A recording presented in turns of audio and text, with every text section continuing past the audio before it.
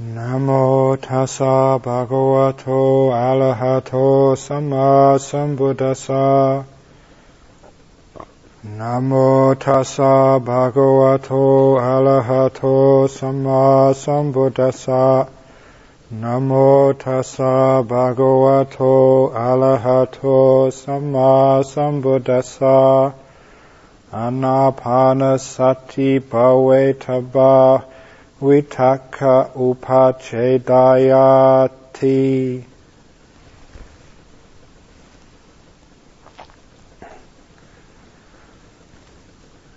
From the Gatha, which I said after the homage to the Lord Buddha, those of you who understand Pali will have figured out that this evening's talk is on Anapanasati, on the meditation on the breath.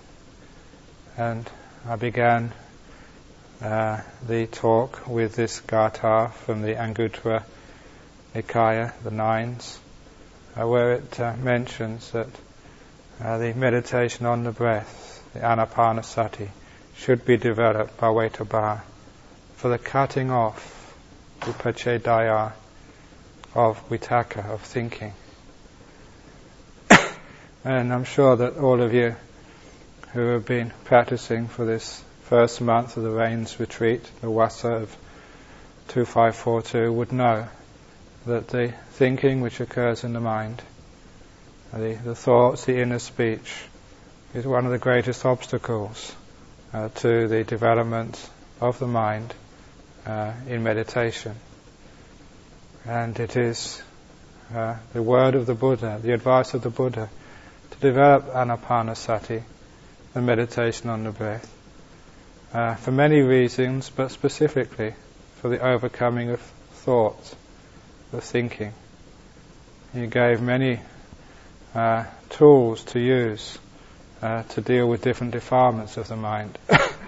As you all know, that he gave the tool of a subha meditation, the meditation on the foul, the disgusting, the ugly, in order to overcome raga or lust, desire. He gave the tool of metta, of loving kindness, to overcome the hatred and ill will called dosa.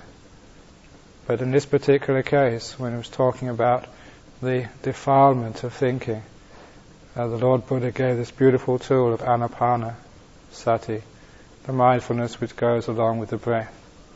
And the reason being is that without a focus, without something to really catch the mind onto, eventually thinking, thought will arise in the mind.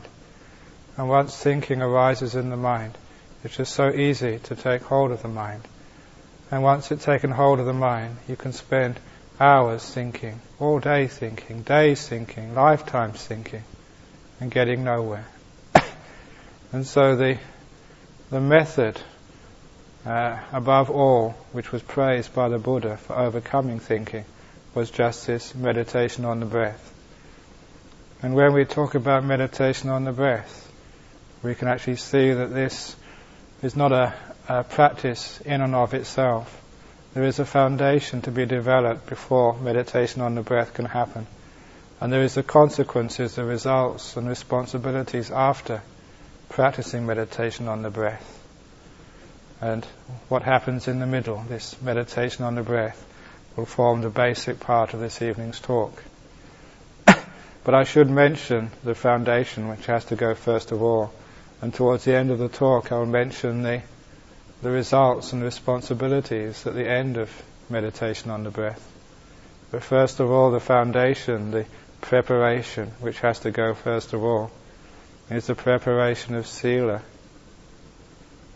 of virtuous conduct, of restraint, so that one never does anything through body, speech and mind which is deemed to be of bad conduct, which hurts or harms.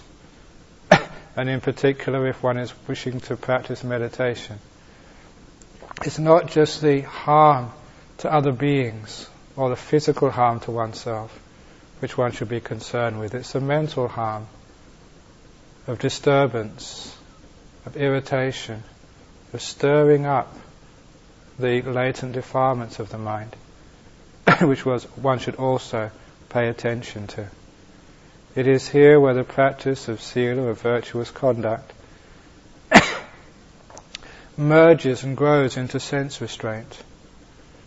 The sense restraint which says no to beautiful objects of sight, sound, smell, taste, touch, and even thought, which says no to them in order to keep the mind still, stable, and undisturbed. As the fire sermon very beautifully says, that all these objects of the senses, they burn the mind, they set it on fire, they irritate, stimulate, disturb.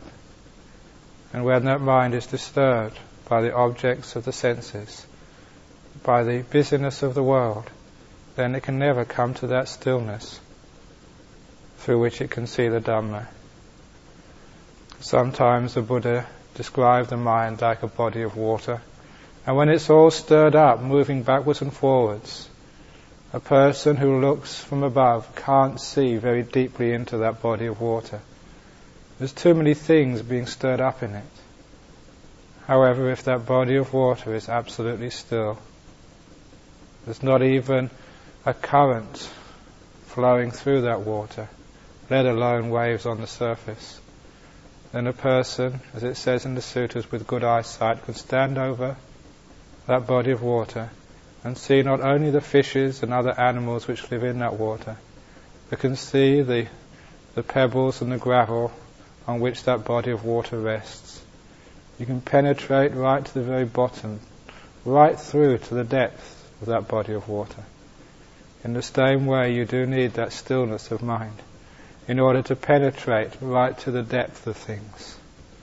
Any movement, agitation, irritation of the mind just creates these distortions. In the same way, the movement of the water distorts the light, which means you cannot see very deeply into that body of water. So we begin by that sense restraint which cuts off the currents in the mind, or the coarser currents of the mind, which gives a degree of stability and stillness to the mind. Because without that degree of restraint, then there is no way that you can refine the mind further into watching the breath. It's the mistake of many meditators who decide they're just going to start meditation and just watch the breath straight away without building the foundation of virtue and sense restraint. Basically, they find it difficult to do. And they can use willpower sometimes to force your attention onto the breath, to hold it there. But then they get headaches. Then they find they can't hold it, the meditation is tense. And they give up meditation. Or they try some other type of meditation. Basically because they did not follow the instructions. I always emphasize this in interviews and talks, that there is a body of instructions which the Lord Buddha gave. And it's good to know those instructions in the same way that if you buy a piece of equipment for the office or for your home, then the first thing you should do is to read the instructions, not just plug it in first of all and push the buttons and see what happens, but to read the instructions and follow those instructions very carefully. How many things go wrong in a monastery? New equipment, because people never bothered to read the instructions carefully before using that equipment. How often that people's meditation goes wrong and they waste many years because they never bothered to read the instructions and to follow them carefully. The Buddha gave very beautiful instructions on Anapanasati, on the meditation of the breath. Those instructions began with, again, the preparation of virtue and sense restraint. And then just finding a quiet place. Because noise is a problem to the meditation on the breath. It is a problem to samadhi. It distracts the mind. Out of all of the senses, next to the body, the sense of sound is perhaps the most irritating. You can actually calm down the body You can be asleep at night and you wake up not because of an ache on the body, but because of the sound of the hail beating on the roof, because of the sound of the thunder in the storm. You wake up. The sound can penetrate much deeper into stillness than any other of the 5 external senses. And that's why in any good monastery we not just encourage, but we almost enforce silence. So whether you are walking, whether you are working, whatever you're doing, just remember just how important that external silence is as a foundation for success in this meditation. And give your fellow monastics, your fellow practitioners, the gift of silence when you walk past them. Don't disturb them. Walk softly, open doors silently, even breathe gently, so that they're not disturbed, or disturb the very least. When one goes to this remote place, a quiet place, that can be a quiet place in this monastery, your hut, your room. And to develop that quietness even further, you can use the power of imagination. This was the technique which Ajahn used to teach years ago, to imagine oneself on a mountaintop in a remote monastery in the jungle, in the desert, especially to bring up images from your past, images where you were in remote places, quiet places, comfortable places, places which were conducive to meditation, places with the smell of renunciation sort of wafting throughout the whole area. Even as I say these things, I remember some of the caves, some of the mountains, some of the places where I would meditate. And it had that aura, that atmosphere of silence, of renunciation, of being removed from the world. When I bring up that image into my mind, when that memory becomes strong, it brings up the mood of meditation. And I can create that mood in my hut. I can create that mood in the room I stay in the city centre in Anapanasati. You can create that mood while you're sitting on a seat of an aeroplane going from one country to another. To create that mood of silence, that mood of being apart from the world, using the power of this imagination. Because remember, with meditation you're dealing with the mind. And this is a tool which can be used to help with the meditation. And once you have that aura of silence around you, then you can start to attend to quietening the body and the mind down, even before you start meditation on the breath. It was for that reason that in the basic method of meditation booklet which I wrote, I encourage meditators to begin by calming themselves down with meditation on the present moment, with meditation on silence. Simply because going to the breath too soon would mean they could not hold that breath. The mind was thinking too much. There was too much busyness in the mind. They needed just to slow down, to relax, to center themselves in the present moment in some degree of silence. Please don't mistake this instruction. You don't need to be perfectly in the present moment, perfectly silent to go on to the breath. Just enough present moment awareness, enough silence, so that when you watch the breath, it's reasonably easy to keep in mind.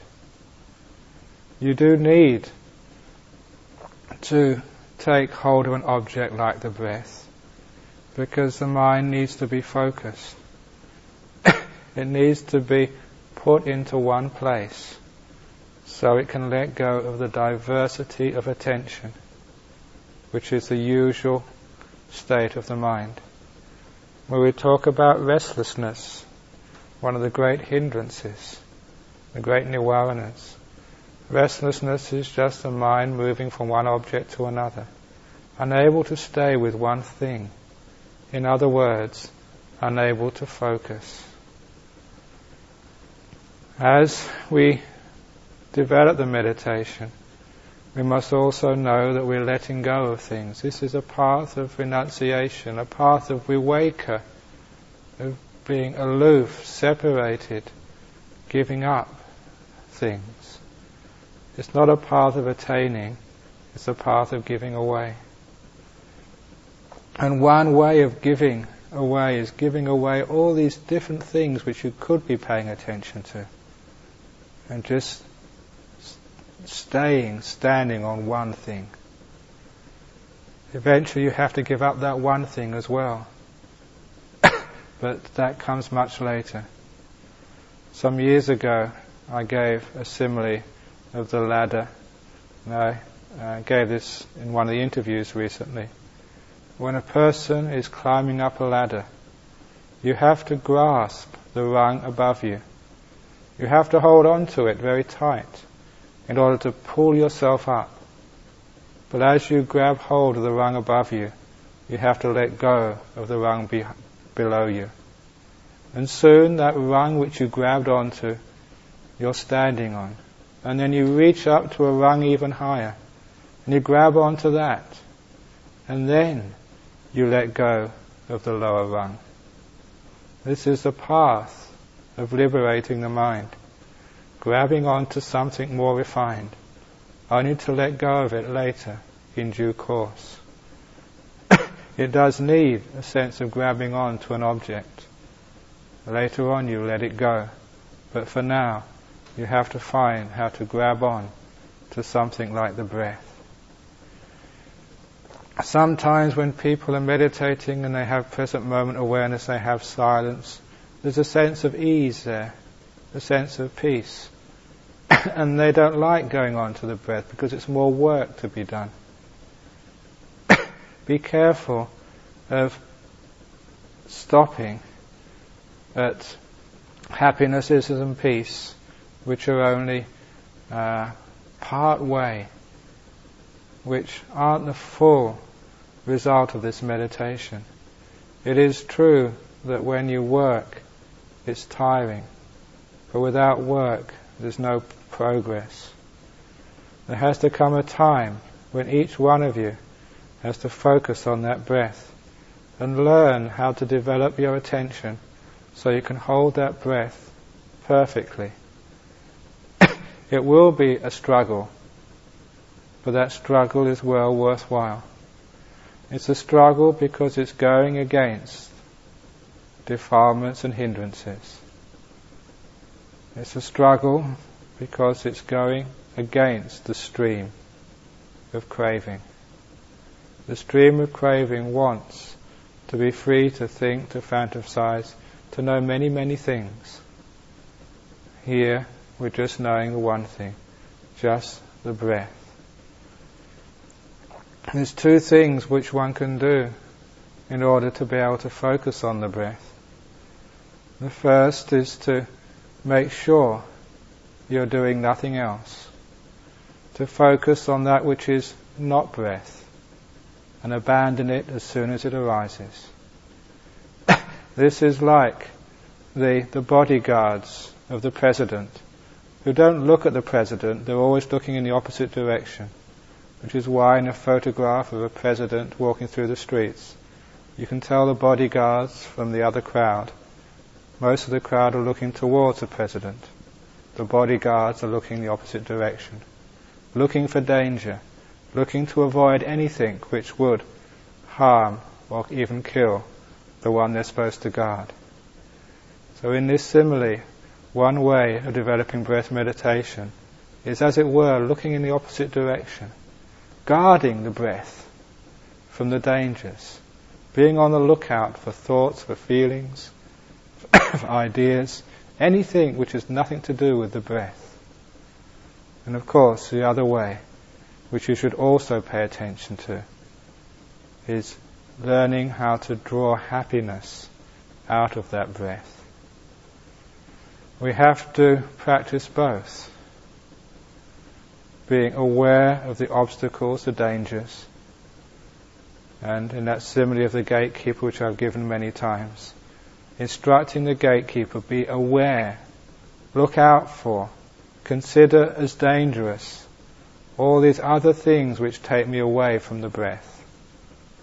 And at the same time, when the breath comes in, entertain that breath, invite it in, treat it with respect, with kindness, because this is the guest I want to come in to my mind. And that way, instructing the gatekeeper with those two things, keep out the enemies and look out for them as well, and invite in the breath. You have the opportunity to eventually train yourself to be able to maintain the breath with little effort. It does take effort at first, but that effort is just a way of conditioning, training, brainwashing yourself to be able to focus on this one thing. In the world, if you're a student or if you have to work, very often you have to concentrate, you have to sustain your attention on things you'd rather not do. Whether it's reading a book you're not really interested in, or whether it's doing a task at work which you'd rather someone else does. Whether you're an abbot and having to make phone calls or do things and have interviews when you're not really interested in doing that interview today, you'd rather just sit meditation and be quiet. But you learn how to do those things which you'd rather not do. And you learn how to do those by changing your perception. By changing your perception to draw happiness out of the thing which you must do, that you have to do. If you have to wash clothes, draw happiness out of that. If you have to sweep, if you have to sit and be the chaperone for the senior monk, never think of that as a burden, as something you don't like to do, and sit there with negativity, just waiting for the time when you can leave and go and do something else. Because if you do, you're missing an opportunity for training in Anapanasati. I don't mean that while the person you're chaperoning is talking, you just sit there and watch your breath. I'm talking about when you're sitting there and doing something like chaperoning. You draw happiness out of that experience. You learn to look at it with a perception which doesn't see the negative, but which sees the service you're giving, the beauty, the fact that you're helping spread the sasana. You're helping Buddhism heal the pain and lead to liberation the many beings in this world. When you look at it like that, you're learning how to draw happiness and beauty out of the situation. I've been teaching a few people who have difficulty. If you have difficulties with meditation on the breath, you can try the technique of going for a walk in the forest and drawing the beauty out of a leaf of bark on the tree, the moon at night, or whatever else is in front of you, which is simple, ordinary, and readily at hand. Learn how to draw the beauty out of a dead leaf on the ground, out of a gum nut. Not the most beautiful gum nut, try and find the ugliest. And for those of you who really want to do the advanced course of drawing out the beautiful, go to the rubbish bin, put your hand in there and pick whatever you first come across out. Put it in front of you and see if you can draw the beauty out of an old, screwed up piece of dirty paper. This is just playing, training with perception. And if you can do that on your walks in the forest, if you can do that with nature, then you find that when it comes to watching the breath, you can actually draw out the beauty in that breath. You can work with perception to see the breath as a very beautiful, wonderful, lovely object, and you wondered why you neglected it all these years. And then you wonder why it is that people have difficulty watching this wonderful, beautiful thing called the breath. because you're learning how to perceive it in a beautiful way. In the years I've been practicing breath meditation, that was probably the most important thing which gave me reasonable success in breath meditation. Just learning how to enjoy the breath. Because as soon as that perception of beauty came up, it was easy to focus on the breath. Sometimes you could try with willpower, holding the breath with all your force, but that just leads to tension. The best way, what I say actually is the only way, is to learn how to draw the peace, the happiness with the breath. And there you can actually see that is reflected in the Lord Buddha's teachings on Anapanasati. The Buddha says start off with just knowing the breath is long or short. That is just giving you something to be interested in, with the breath being long or short. Sometimes, if you really want to ask yourself, is the in-breath longer than the out-breath? Or is the in-breath shorter than the out-breath? Which one is the longest? And the feelings of an in-breath, do they actually change? Are they all the same from the very beginning to the end? Where in the in-breath is the feeling the strongest? Towards the beginning, towards the end, or in the middle? Where is it? This is just a way of gaining interest in what you're watching. You can understand that if you're not interested in what you're doing, the mind will wander off. If you're not interested in this talk, the mind will already be thinking of something else. It will not be able to sustain its attention on what's happening.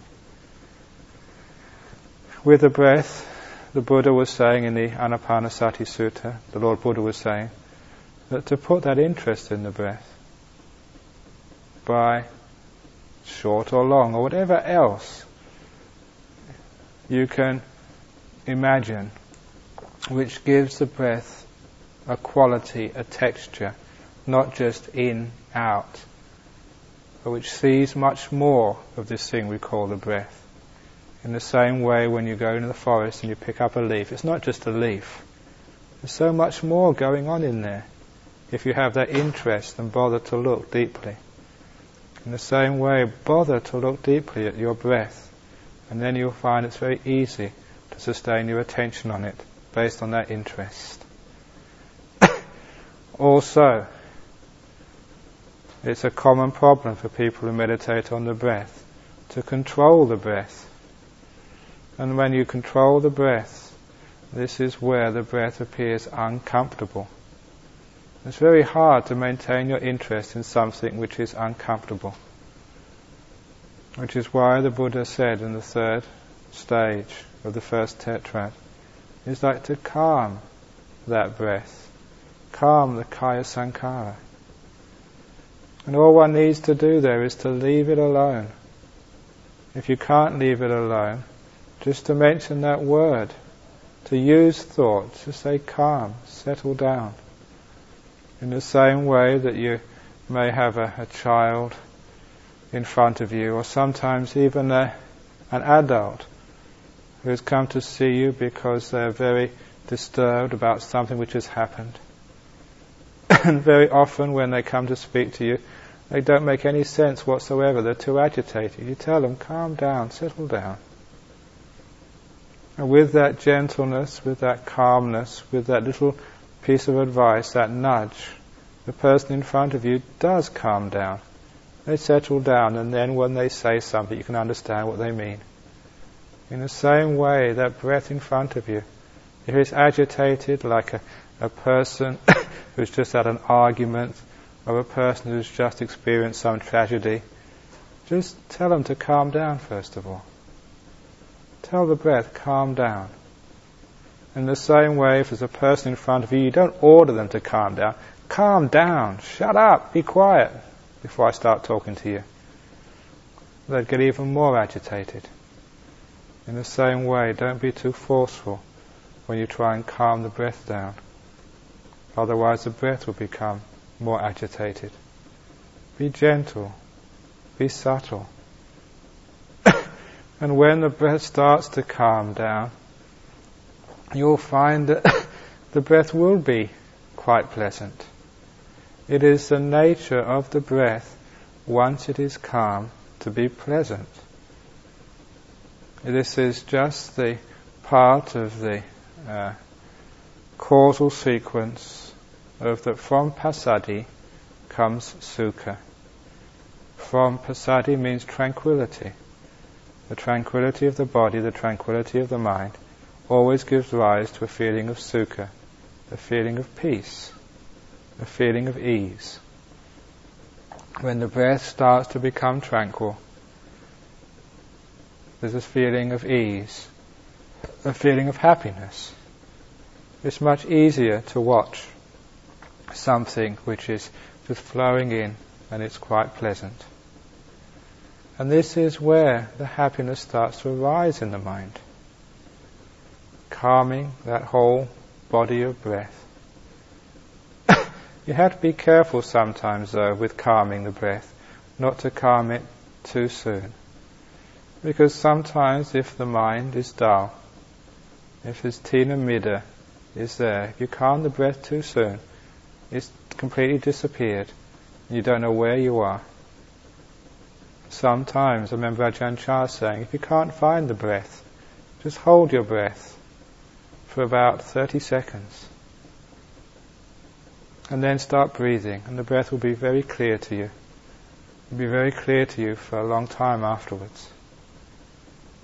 Trouble is, sometimes people calm the breath down too soon. Here you've got to be very careful.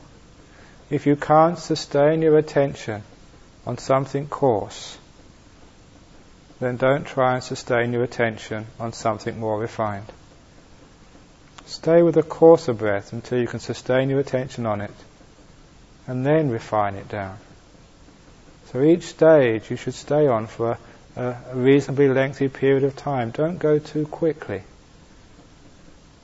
One of the problems with meditators is their impatience, based on craving, based on counting of the days. 1 whole month gone, another 2 months, that's all I've got left if you're just staying here for the rains retreat.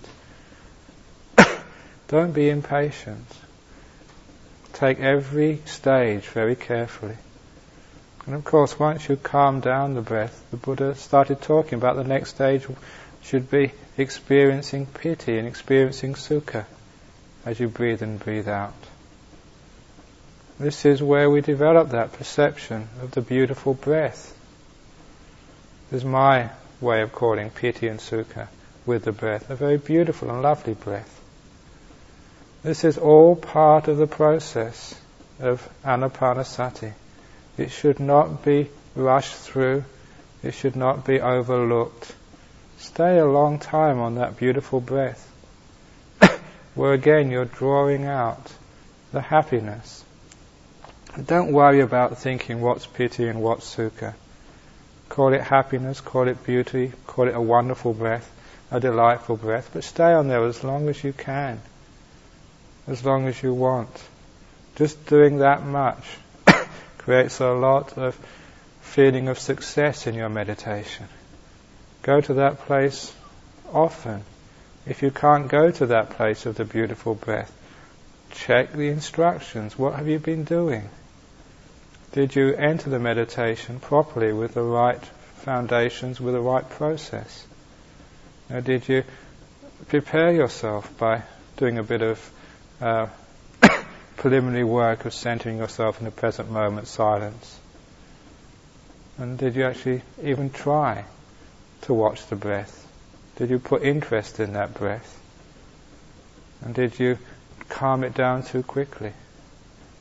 It should not be that hard for a person who's meditated on the breath for a reasonable length of time not to get into that stage of the beautiful breath. You should all be able to do that. And it's what happens next becomes the more interesting part of Anapanasati. When you get on to the beautiful breath, it's easy to watch. The main difficulties in the meditation have been overcome. You're now dealing with the more refined defilements. The more refined defilements is where you get the greatest insight. On coarse defilements, you just get coarse insights. The sorts of insights which many people have in the world, which don't let them get enlightened. They just they just can write books and make a lot of money from selling them. The very refined insights you get afterwards. You get the refined insights, the difference between being able to sustain your attention on a beautiful breath and being able to let go of that breath. You have to calm that chitta sankhara down. Calm the beautiful breath down. Calm it down, calm it down, calm it down. As you calm that breath down, that's the time when nimittas start to appear. Again, do not let go of the beautiful breath too soon. You should at least learn how to sustain the attention on the beautiful breath for long periods, so the beautiful breath doesn't change. It's just there. And if you want to go on to the nimitta too soon, it's a sign of discontent, a sign that you're not really ready. So often it's the case a nimitta comes up and calls you. You don't go looking for the nimitta. And very often when a nimitta calls, you should look at that nimitta and just check whether it's suitable to let go of the breath. Suitable nimittas are nimittas which are bright, simple, but stable.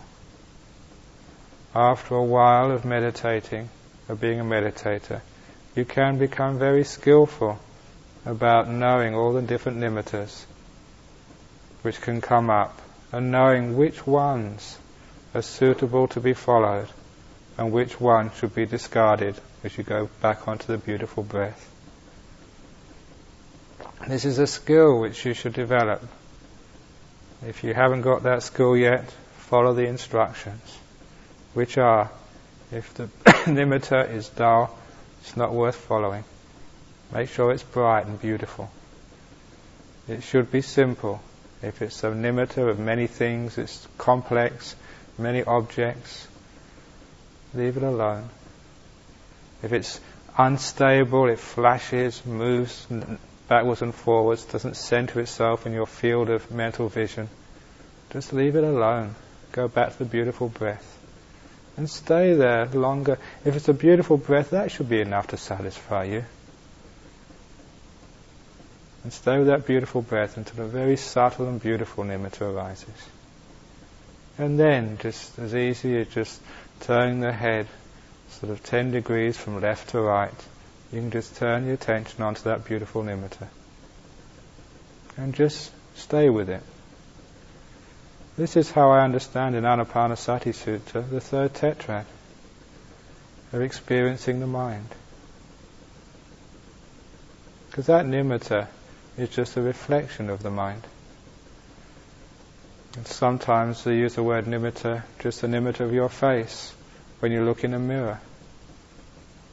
That's what the image of your face in a mirror is. It's called nimitta. The same way that light which you're seeing is just a reflection of your chitta, of the mind. That's why you have that phrase, and I know that monks have been talking about this recently, the pabhasara chitta, the radiant mind. There you can actually experience something of what that term means. Beautiful radiant mind. You won't be able to keep your attention on that nimitta if you haven't trained on the beautiful breath sufficiently. The whole meaning of samadhi is to be able to sustain your attention on these things. The whole development of samadhi is being able to sustain your attention on coarse things and medium things and refined things and then very refined things and then extremely refined things as you go through the jhanas. And you can't sustain your attention on a refined thing if you can't sustain your attention on a coarse thing. So don't go too fast. When you sustain your attention on the citta, on this nimitta, there's a few things which you can do. There's that in the Anapanasati Sutta, Abhi pramodayang cittang, to again delight in that nimitta. One other way of talking about this, because I like the word sampasadana, which is like giving confidence to that nimitta. This is one of the techniques which I've developed. As soon as a nimitta comes, if it's not quite stable yet, not stable enough, I realize that the reason for that is that I'm still doing something. You know the teaching which I give about the doer. This is the thing which is the obstacle. So in order to let go of that doer inside of me which wants to control the nimitta, I give confidence to the nimitta. I just very quickly, very gently, just make the determination, I let go, you take over. I give my full confidence to you, my full faith and trust that you know what to do from now on. Because when I give that to the nimitta, I'm giving it to the citta. Because I know that nimitta is just a reflection of that citta. And when I give confidence to the citta takes over all by itself. And I really do become the passenger. That which was the illusion of self, the doer, disappears for a while. And become this natural process, this automatic process, which will always happen if you can only let it. That's why it's called letting go, abandoning, relinquishing, renouncing, all these beautiful words. You're actually renouncing, you're letting go, and this beautiful thing happens. Just the nimitta gets even brighter, even more beautiful, without disturbing the mind. Just the mind looking at the mind. And it interprets this as the nimitta. And soon the two coalesce, as you just go right in to the nimitta. Just in that beautiful state of oneness, with that piti sukha. Not only have you sustained the nimitta, the third stage of the third tetrad, but then you liberate the citta, vimochayang cittang, which I always understand as the experiences of jhana. Liberated the mind completely, so no longer is it able to receive stimuli from the world outside. Liberated from the 5 hindrances, liberated from the 5 senses. And there you've taken Anapanasati to its first goal of jhanas. It should not be beyond anyone's ability in this monastery to do that, if you follow the instructions very carefully. Make those instructions very clear. Keep repeating them to yourself. It's one of the reasons why I've given this talk so many times. It's on the tapes, but I want to give it again, because I know by one of the major techniques of brainwashing is repeating it over and over and over again. And that's all the teacher is, the main brainwasher in the monastery, other than the books. And to make that point again and again, to be methodical, to do it carefully, one stage at a time. And if there's something which is going wrong, find out what you're doing, which is not according to the instructions. Once that experience of jhanas happens, then you'll know the beauty of breath meditation. You'll also know that whether you use the breath or use some other object of meditation, it's basically the same technique. Whether it's on metta, whether it's on kasinas or whatever it is. It's basically the same technique. Take something very simple, sustain your attention on it until it's stable. Develop the beauty in that object. For example, developing the beauty of metta, developing the beauty in that kasina. And then just let go of the object itself, of metta or of a kasina, and just focus on the beauty, the piti sukha. When it gets to the 2nd and 3rd tetrads of Anapanasati Sutta, you can apply those 2nd and 3rd tetrads to every meditation object, every gamatana. Except instead of say, for example, the second tetrad, breathing in, you experience piti, breathing out, you experience piti. Just watching the kasina, you experience piti. Developing metta, you experience piti. This is why the second and third tetrads are very important instructions in all types of meditation. And once that jhana is experienced, after the jhana has ceased, the first thing you should do is to use paccavekkhana. Use looking back at what's happened. It's considering the whole path of that meditation and what it was like. I said this before, within a jhana you cannot use paccavekkhana. You cannot assess. You cannot figure out what's going on. But afterwards you can very easily. And that's where you analyze the whole path of your meditation and the result of it. And doing that is where you get great insights. You'll find out why that particular path gave that particular result. You find out what indeed you were doing was abandoning, letting go, relinquishing all those defilements which were based on craving, which were based on fetters. You're actually practicing the path, and you're experiencing the fruit of the path in this very moment. A happy abiding in this very life. As many of you know, that the Lord Buddha, when he described the happiness of jhanas, used such terms as sambodhi sukha, the happiness of enlightenment. And I always say at that point that gives an idea of the profundity of these states. But even though the Lord Buddha used that term, you should always know that it doesn't mean enlightenment itself, but it's so close that that's the sort of terms the Lord Buddha used to describe the happiness you feel in those states. Why did he use that term? It's because the happiness of those jhanas is a direct result of abandoning, letting go, relinquishing, giving up so much. And you've given up so much, and this is the result. Surely any sensible meditator would try, let's let go a bit more and get even deeper, more refined. You're on the path, as it were, here of ending suffering.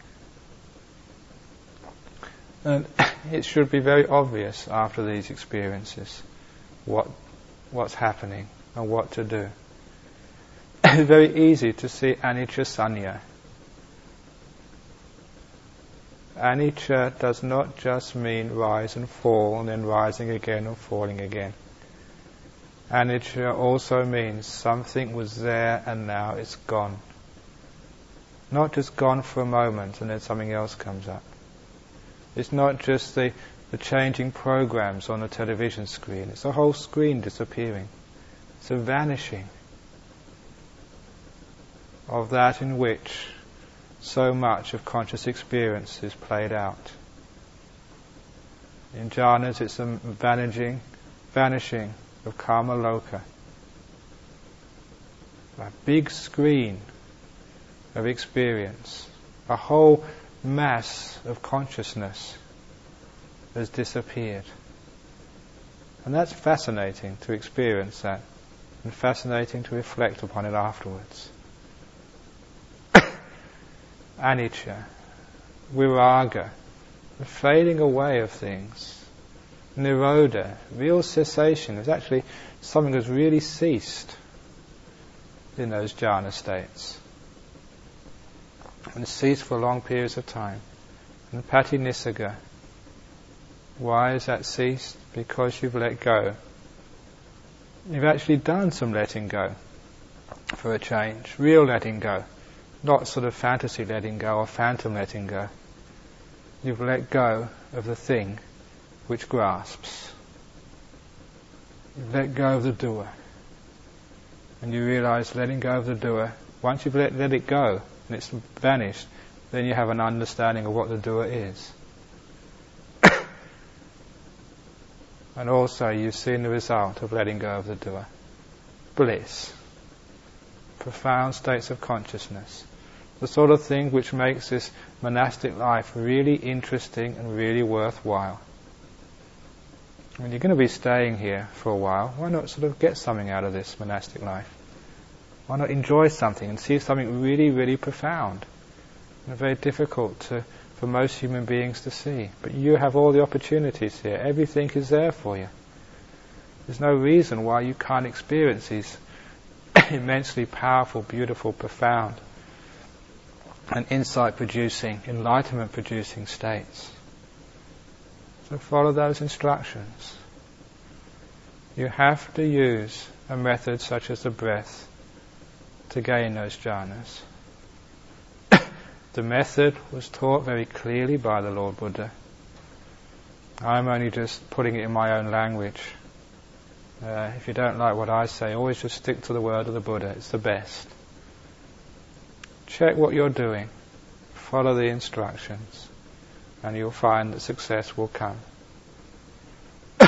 So, meditate on the breath, and it stops all thinking. Meditate on the breath, and it gives very deep happiness in the mind. Meditate on the breath, and you'll be able to smile through the day, and all these other little things which come up, whether it's clay pits, whether it's visitors, whether it's arguments in the kitchen, or whatever it is, you can just take them completely in your stride compared to the bliss of the beautiful states. These are just small little perturbations in the ether. You don't really give them too much importance. Meditate on the breath, and you'll be able to experience these states and understand how the Buddha became liberated. Meditate on the breath, and you'll develop liberation yourself. You'll have all of the data there, all of the clues. It's like doing a crossword puzzle. Sometimes doing a crossword puzzle, you haven't got the full clues yet. How can you get the answer? You haven't got enough information yet. You've got all the clues and all the information, your dictionary and thesaurus are by your side. Yeah, you're going to get the answers. It's only a matter of time. This is how people become enlightened. This is how people leave samsara. This is how people develop the beautiful wisdom, liberating wisdom, which is very rare in this world. You find that wisdom and you go out and give it to others after you've drunk your full yourself and are completely liberated, another arahat in this world. If you really want to do something useful, why not do that? So that's the talk this evening on Anapanasati, meditation on the breath. Has anyone got any questions or comments on what I've been saying this evening? Yes?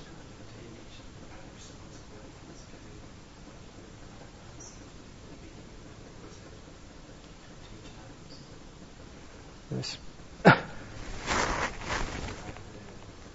Oh,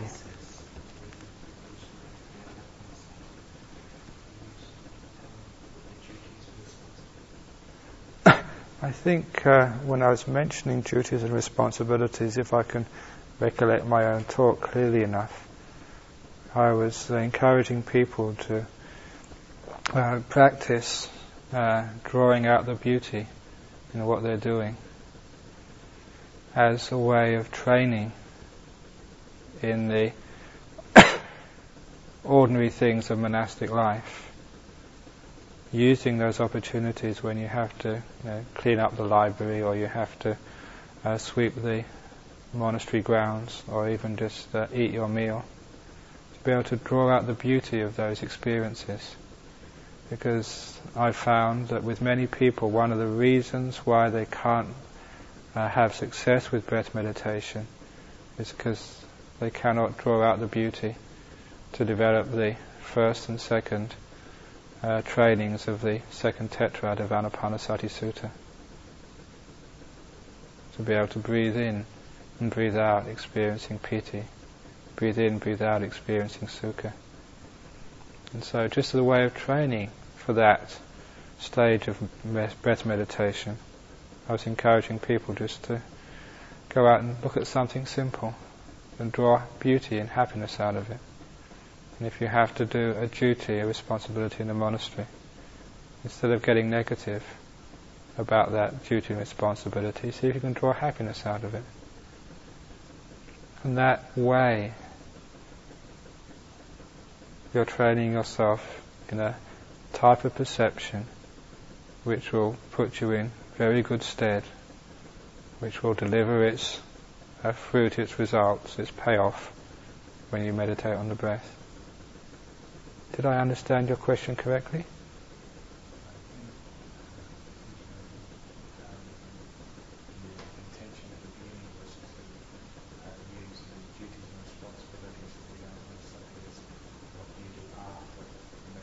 Okay. Okay, the duties and responsibilities which you do after the meditation of Anapanasati, I mentioned at the end there, was first of all reflecting on what you've done. And having reflected on the experience of the meditation, it's a very good habit to get into, and each meditation, whether it's successful or not, spend the last minute or two, 3 or 4 if you like, just looking back on the whole course of your meditation, how you've approached it, what you've done, whether it's successful or unsuccessful, to actually learn about what you're doing. That's the first responsibility and duty. The second responsibility and duty after the Anapanasati is to develop the insight, the wisdom. And maybe I've just covered that just too briefly when I said to look at the anicca, viraga, nirodha, patinissagga aspects of what you've been doing. To develop the wisdom using those 4 characteristics. Or if you prefer to use that experience by developing the perceptions of anicca, dukkha, or especially anatta. To use that experience by focusing on those 4 things of the satipatthana, of the body, of the vedana, the citta itself, because you've just experienced the citta, and Dhamma, the content of the mind. And that's the satipatthana. And if you focus on those 4 satipatthanas after doing breath meditation, especially to elicit, to draw out the illusion of self in those 4 areas. I mentioned recently to someone who was asking me about satipatthana, mentioning to them the whole purpose and point of satipatthana is to focus on these 4 parts in which the illusion of self usually dwells. People are either taking themselves as a body,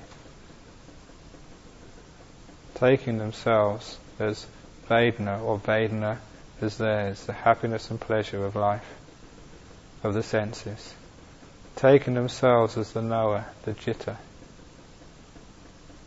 taking themselves as these objects of mind, such as thought and thinking. How many people identify with thinking? I think, therefore I am. That famous illusion, stupid saying of Western philosophy. From the thinking, if you just look a little bit deeper than the thinking, that comes from the doer. And it's 2 places which I keep on saying is the main repository of the illusion of self. So this is what to do after Anapanasati, the responsibility and duties after developing the breath fully, finishing the task of Anapanasati. Then you develop wisdom through reflecting as the Buddha instructed. So that's what I meant by the responsibilities and duties after Anapanasati. Was there another question anyone would like to ask before we finish? Yeah, I've got two. Okay, two questions. Venal Jyoti? Sorry? The fourth tetrad, yes, is an example of what to do after jhanas. I did point out that fourth tetrad of Anapanasati, you've actually got something to really make that fourth tetrad come alive. You've actually seen something which is anichad, which is viragad, which is nirodhad. And you can see that the reason why all that happened was because of you've actually done some patinissagga. So instead of these, four terms being just ideas, you can actually relate them to a very profound experience which has just occurred. So you know what anicca means. You know what viraga is. You've seen things fade away. You've actually experienced something solid ceasing, nirodhaing, especially the dukkha, nirodhad. And why has this happened? How did this come about? And you can see patinissagga has been going on. The renouncing, giving up, letting go. So you've got something solid on which to base those four reflections. Mike?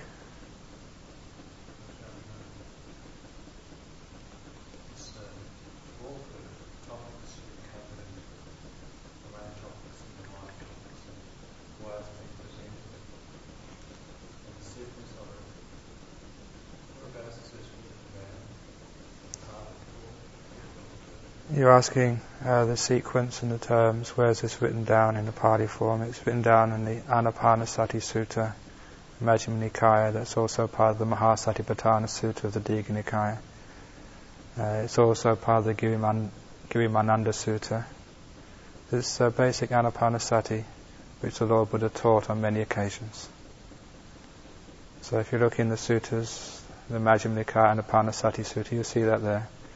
If you look in the Mahasatipatthana Sutta, you'll see Anapanasati, the 16 practices mentioned there, and also in the Girimananda Sutta. Is there any other place? Those are the three places I know it exists. Oh yeah, in the Anapanasati Samyutta, in the Samyutta Nikaya. And in the Anguttara 9s, as I began this talk, the Lord Buddha said, Anapanasati bhavetaba vitaka upachedaya. Practice Anapanasati in order to cut through all those thinking. So, finish off the talk now.